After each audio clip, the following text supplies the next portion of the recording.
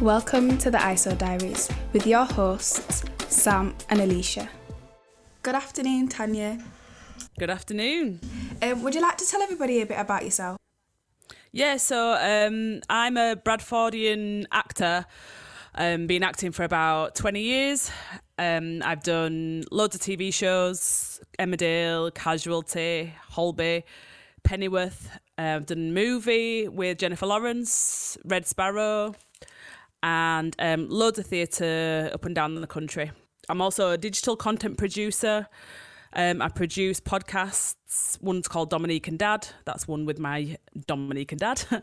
I produce Foot Culture, digital arts channel, and events as well. I produced the first monologue slam in Leeds. That is amazing. So, Tanya, I mean, I've said this, I don't know if I've said this to you before because we've been trying to connect for quite a while, but yeah, been working.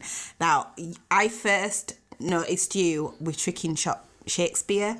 Yeah. And Yeah, I was absolutely fangirling. I mean, wow.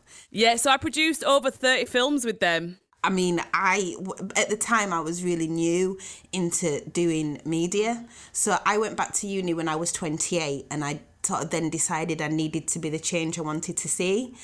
And I just thought, this is phenomenal. I had young kids and I wanted them to connect with Shakespeare because I loved Shakespeare, but it's like for them it was boring. So when I saw that, I thought, this is just so relatable. Yeah.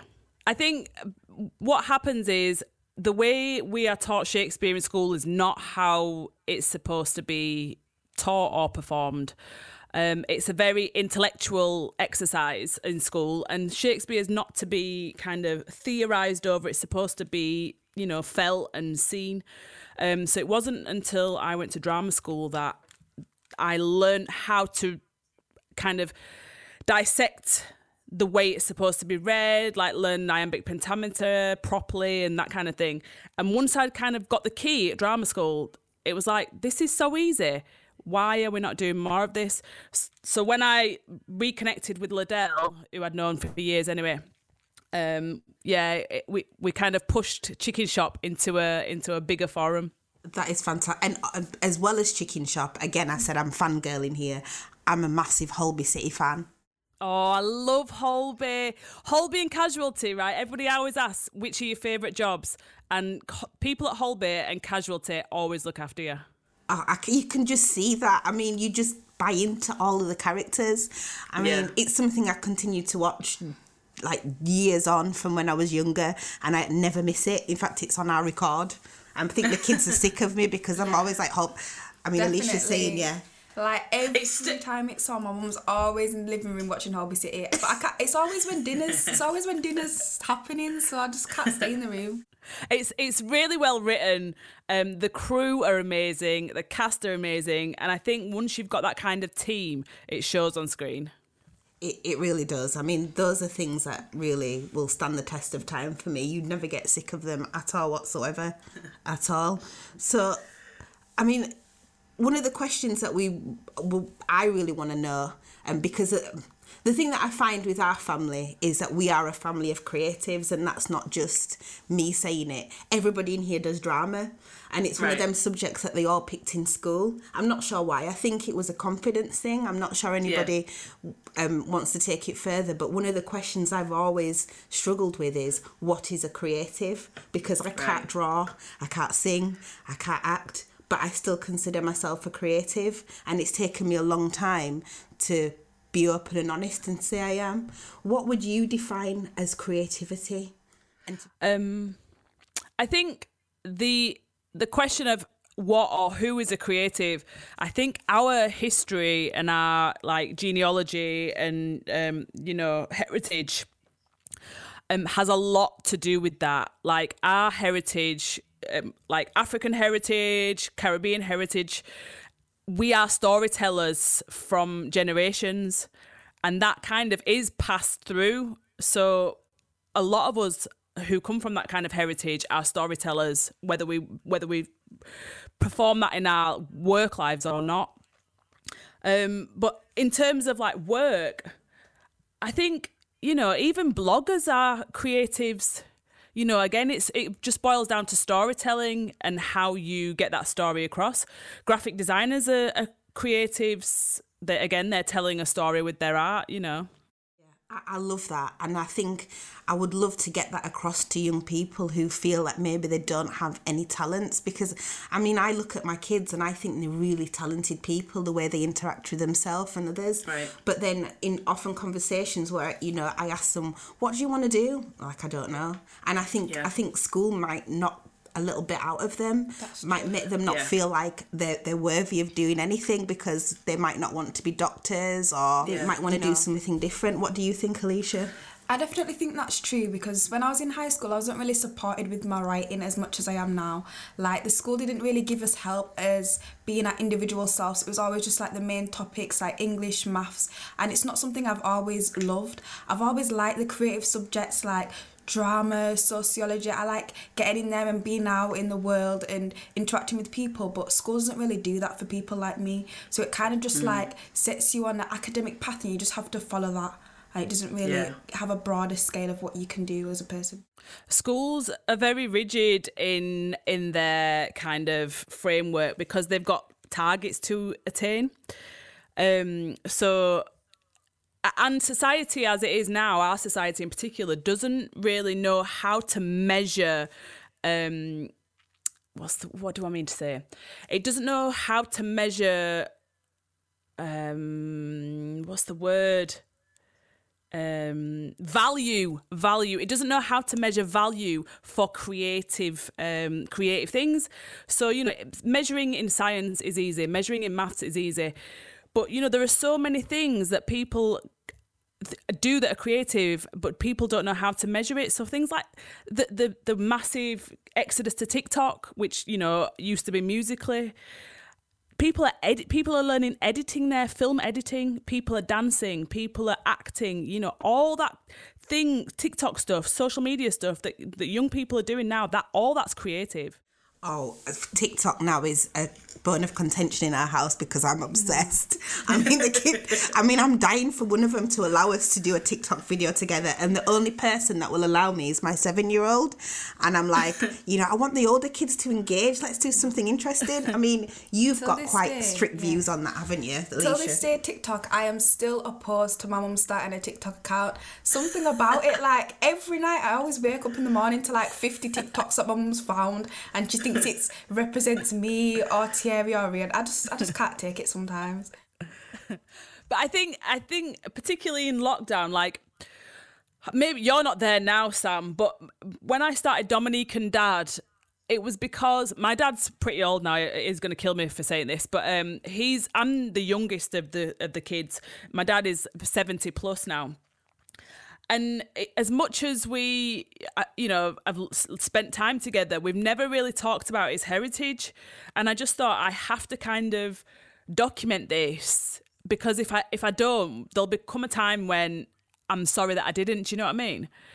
So there is definitely a time and a place for family kind of creative endeavours. I love that you've said that, because this is why we're doing this. Because before, I was so busy, I was all over the place, and to be honest, I just didn't have the time to connect with my mum, who's actually isolating with us, and the kids.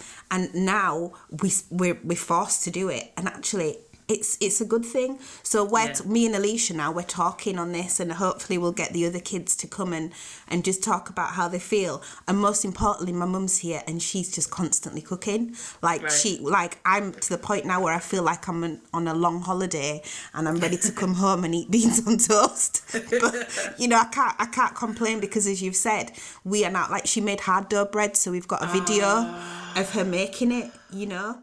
Yeah, things like that, you know, if we don't document it, that's going to be forgotten forever. Absolutely. And this is the thing, young people, I mean, for us, my grandma, their great-grandma is still alive. She's well into her 80s. Wow. And when I was growing up, I used to eat things like coconut drops and coconut pone, you know, and cornmeal pone. Sorry, I've said that wrong. You know, people are going to kill me because I said it wrong.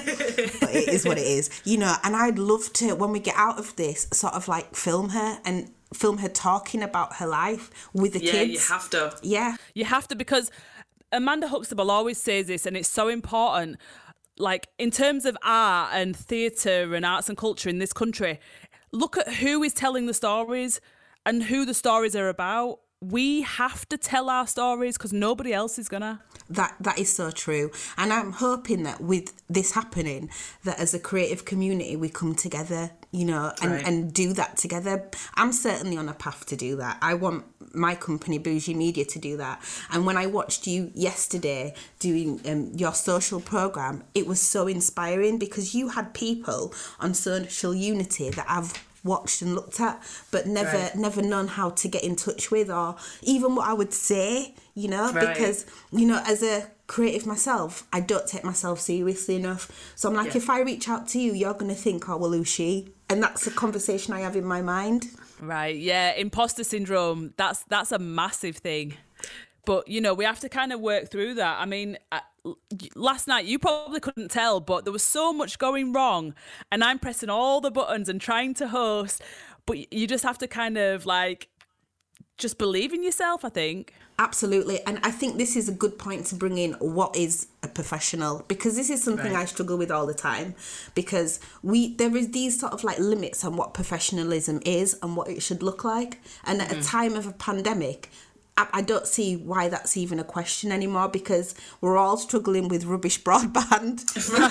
We can't leave our homes. So whatever we make is natural. It's kind of authentic. And for me, authentic creativity is what the world should be about. It shouldn't be about the polishedness. It should be about whatever message it is that you're trying to get out to your viewers. And for us, it was brilliant. You know, I love that. I thought, look at this. These black people are on here and they're showing the world how great the black community in Yorkshire is. You know, and that should have been on a wider scale. You know, I would love to see that happen. Yeah, I think in terms of what is professional, I mean, Foot Culture was, like, as I said, in my mind as a podcast for over a year before the pandemic, and it's just the pandemic that made it become a digital channel. But in terms of professionalism, you know, there are people who are inspired to create work now in a pandemic, and there are people who want to rest. You know, it's a pandemic. We shouldn't feel forced to be creating A and be creating polished stuff B. You know, like you said, a piece of art is a piece of art. And who is anyone else to judge what we create? The struggle for me with professionalism has been a long one, and it's interesting that you said imposter syndrome, because it's something that I've really struggled with. So I've been plugging away at this for a long time, and to the kids I don't really discuss this because I kind of feel I need to put up a veneer and a pretense that, you know, I'm brilliant, I've got this. But I think it's important as their mum that they see that I have vulnerabilities, that they see that I struggle. Like, a lot of the times I do things and I don't feel joy because I'm always thinking of the next thing. Like, how can I be better? Or that wasn't good enough. Like, you know, I need to be better than the other person because I don't have the space to fail. And that's not great for your mental health, you know, at all. It's not, but it's kind of the world we live in as, you know, black and brown creatives, sadly. And I think it is important that you do show your kids, or you show any young person, the trials and tribulations that we do have to go through, because they will also go through them. And it's important that we have a honest conversation about that, you know? Yeah, absolutely. I mean, what do you think, Alicia? I mean, when I sit and I speak about imposter syndrome, is that a term you've ever heard of before? To be honest, no. But when I look at you, I don't really see it. Like, because of the way you present yourself and the way you're always out there and you're doing work. Like, when I come to work with you, I never notice. Like, when you're doing your thing, you're so confident when you're speaking to your what are they called? My participants. Yeah, your participants. Like, you're very confident with the way you present yourself. So I never know from the outside, I guess, just because of the way you present yourself and the way you look. Because I always see you as like a role model, and you're so, like, with the way you present yourself, it's very. Oh, that's lovely. I'll give you a tenner on Monzo. So you see that. So you see that you are doing what a quote-unquote professional is supposed to do, you know? The show must go on, and that's how people see you from the outside, even though you feel like you're drowning on the inside. Absolutely. A lot of the times I'm like a swan. So underneath, I'm paddling away to save my life. But, you know, I've got to keep my neck up there. Yeah, and that's our industry. That's the entertainment industry, full stop. Absolutely. I mean, how do you cope with it? Because, you're out there for the public to see. Oh, God. I've got the worst anxiety, like anxiety disorder, all sorts of stuff. My mum is a massive kind of help in my life. She's like my best friend. I've got a good support system in friends. But, again, last night I was so... anxiety was through the roof. Every little thing that could go wrong went wrong. And somehow I just kept pulling it back. The show must go on, just try and get through it. I think that's part of being an actor. That's what being an actor's taught me, to have a thick skin and just to get through to the end no matter what happens. That is absolutely amazing. Definitely. Yeah, I mean, I think that's great. That's great advice for all young up and coming people. You know, you do have to have some resilience. Yeah. You do have to get back up after whatever failure. If you deem it as a failure, you need to get back up and continue on. Yeah, like I said on my tweets just now, like COVID can't stop us. Nothing can stop us. Because if we don't tell our stories, then, we exist and we need to let people know. And this is important as well, like particularly for Black Northerners. We can't let the Black experience just be a London experience, No. And I've lived in London for a long time. Now I'm back in Yorkshire, but even so, you think of Black people in the UK, it's always kind of this urban, quote unquote, South London kind of stereotype. And, it's important that we know, that we let people know we exist. Absolutely. I've said this a few times because my eldest son is 19 and we have conversations about this. So I have been known to say, and I don't want to take away from the art, but I don't watch things like Top Boy because I feel like they'll trigger me because, he's my son and I wouldn't like to think that anything like that would happen to him. So I can't watch it because it would just upset me. But then I think we live in a semi-detached house in the middle of Armley. I can't look at that and think, how that would happen and how that would work. And I often ask him, do you think that experience represents you? And I don't even know if he's dug that deep into it. I think it's something that we should talk about on one of our podcasts. It's not his reality of life at all, and I don't think it's yours either, is it? That's true, because when I look at shows like that, I just see like people going through struggle. But to be honest, for me, I've never really had that life. I've always had everything that I've needed to get through. I've never had to struggle or resort to those things that those boys have had to do in those movies and stuff. So when I watch it, I don't really watch it and think about all of those things. Obviously, I'm aware that it happens in the world and there are places where this happens, but for me, it's not really a reality, so... Yeah, exactly. Our story is very diverse. Even in London, not everybody's from a council estate. There's diversity of Black stories even in London. So, it's about kind of not letting the powers that be just kind of pigeonhole us into the same box. Absolutely true. And one of the things that I want for us, for this company, is I'm not really all that bothered about being on broadcast channels. So for me, because this is an open and honest conversation, so I'll say this, is that when you have to go through commissioners and you have to think about them thinking about the demographic that they want to serve, a lot of the times that demographic doesn't include me and the people that I know. So when I have my own digital channel, then I know that I can speak to the people I want to speak to without fear of having to dilute my message. Exactly. And I don't want to dilute it. This is why podcasting is really important, because this is my channel and I say what I like. Do you know what I mean? I don't have to worry about what anybody else thinks. That's exactly why I started Foot Culture, because as much as I'm an actor and that's where I earn my money on traditional broadcast channels, I want to be able to create a platform just like you are, that we can do what we want. Like I said on my post, it's FUBU style for us, by us.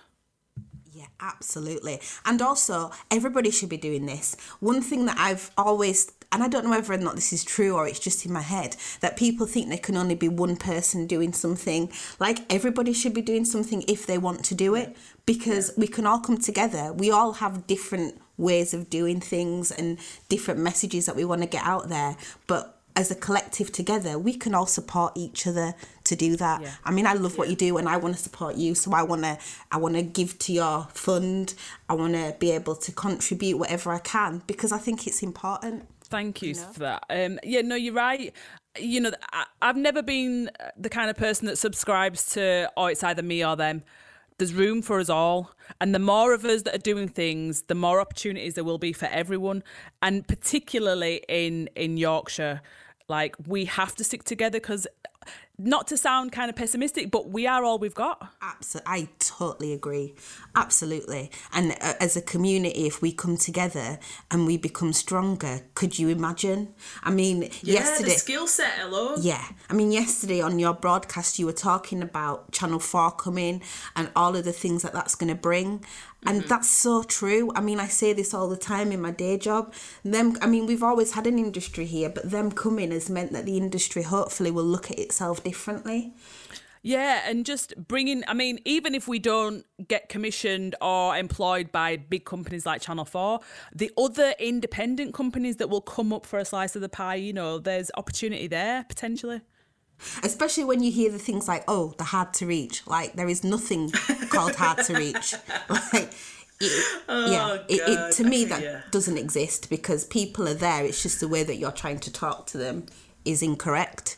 So, like, let's talk to each other. Let's build those platforms so that we can solidify the need for us to be out there telling our own stories. Yeah, it's kind of like, this is our platform. Even though we're doing our own thing, collectively we are together. We're not hard to reach. We're right here.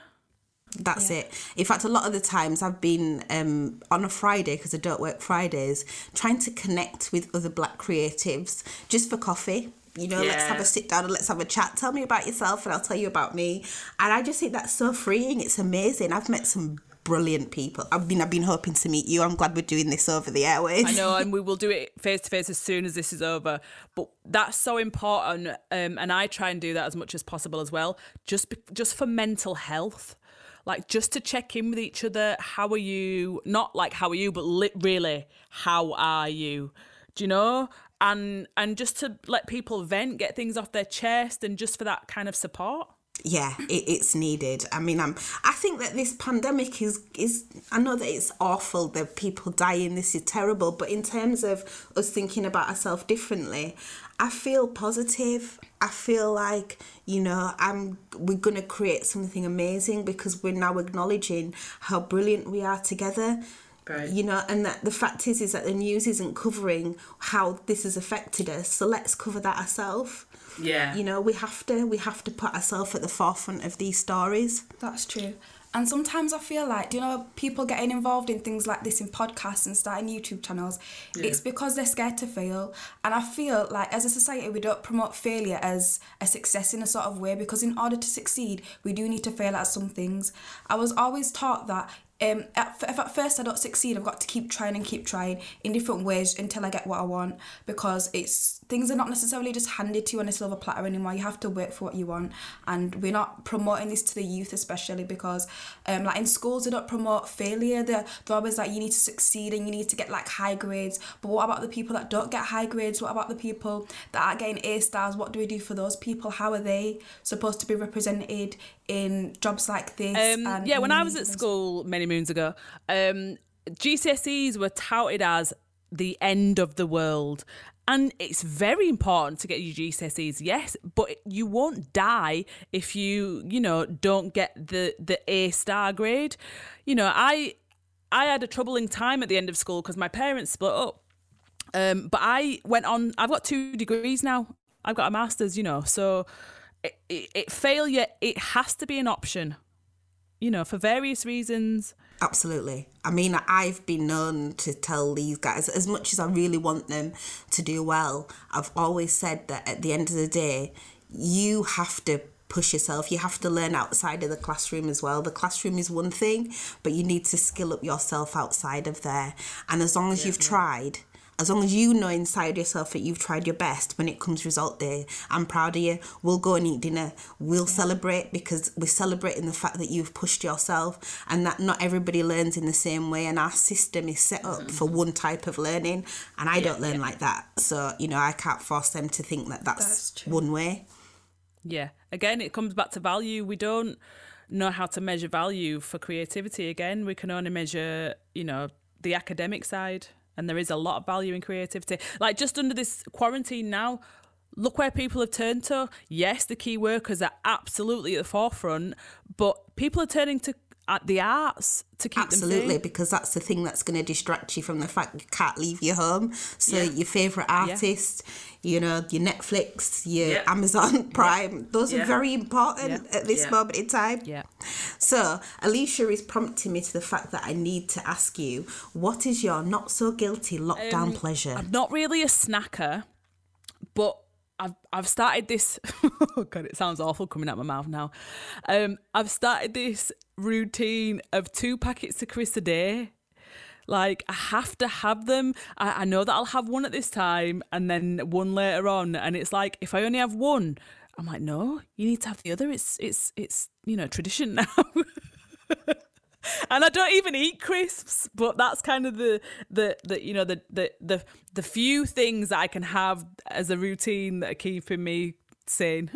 I absolutely love that. Routine, I like that. I think that's a good routine. Just start that one. Just buy packets of crisps and have like 2 a day, maybe 3. I mean, my waistline doesn't think it's a good thing. That's what I'm saying. I mean, I've heard that there's such a thing as Corona belly, and I've got it, and I don't need it, because I need to be able to fit in my clothes when we're allowed out of the house. Exactly.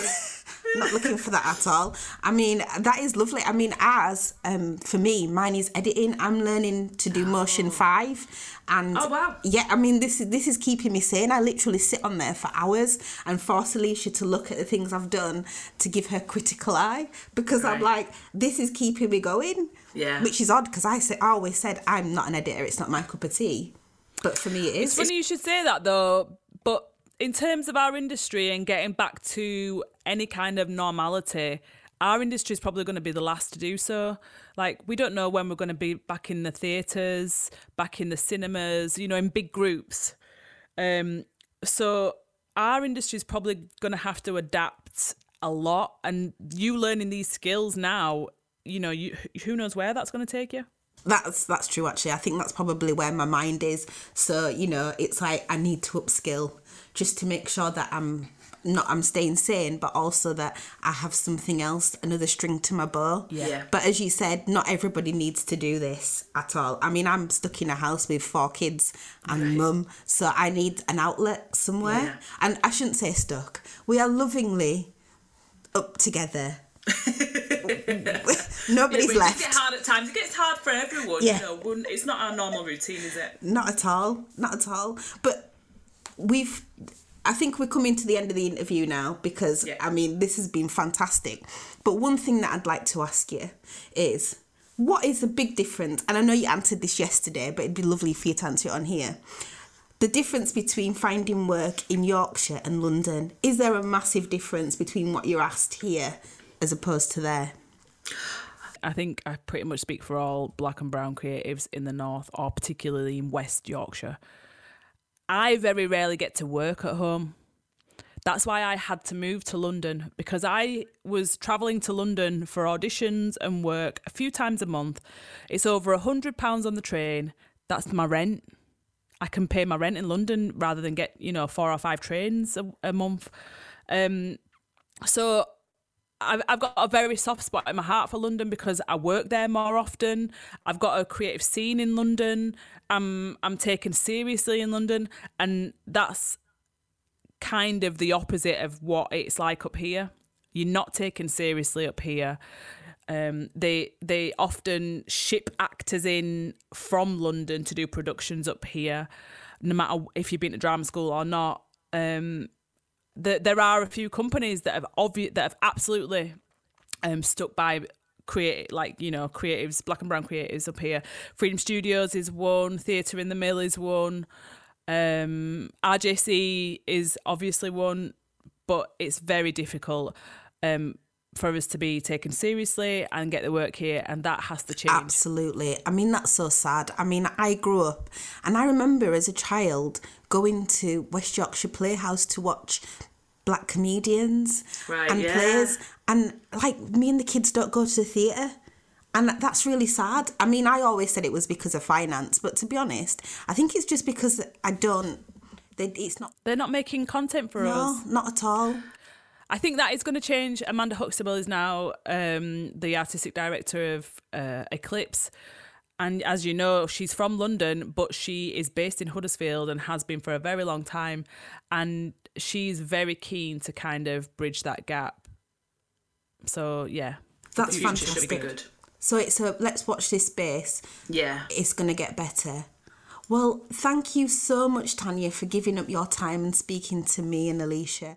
No, my pleasure. It's been fun. It means a lot, and I hope we get to do this more often. Yeah, anytime. Yeah, this has been brilliant. Thank you so much, and good Thank luck. you. I hope you're doing more of your socials, because we'll be watching.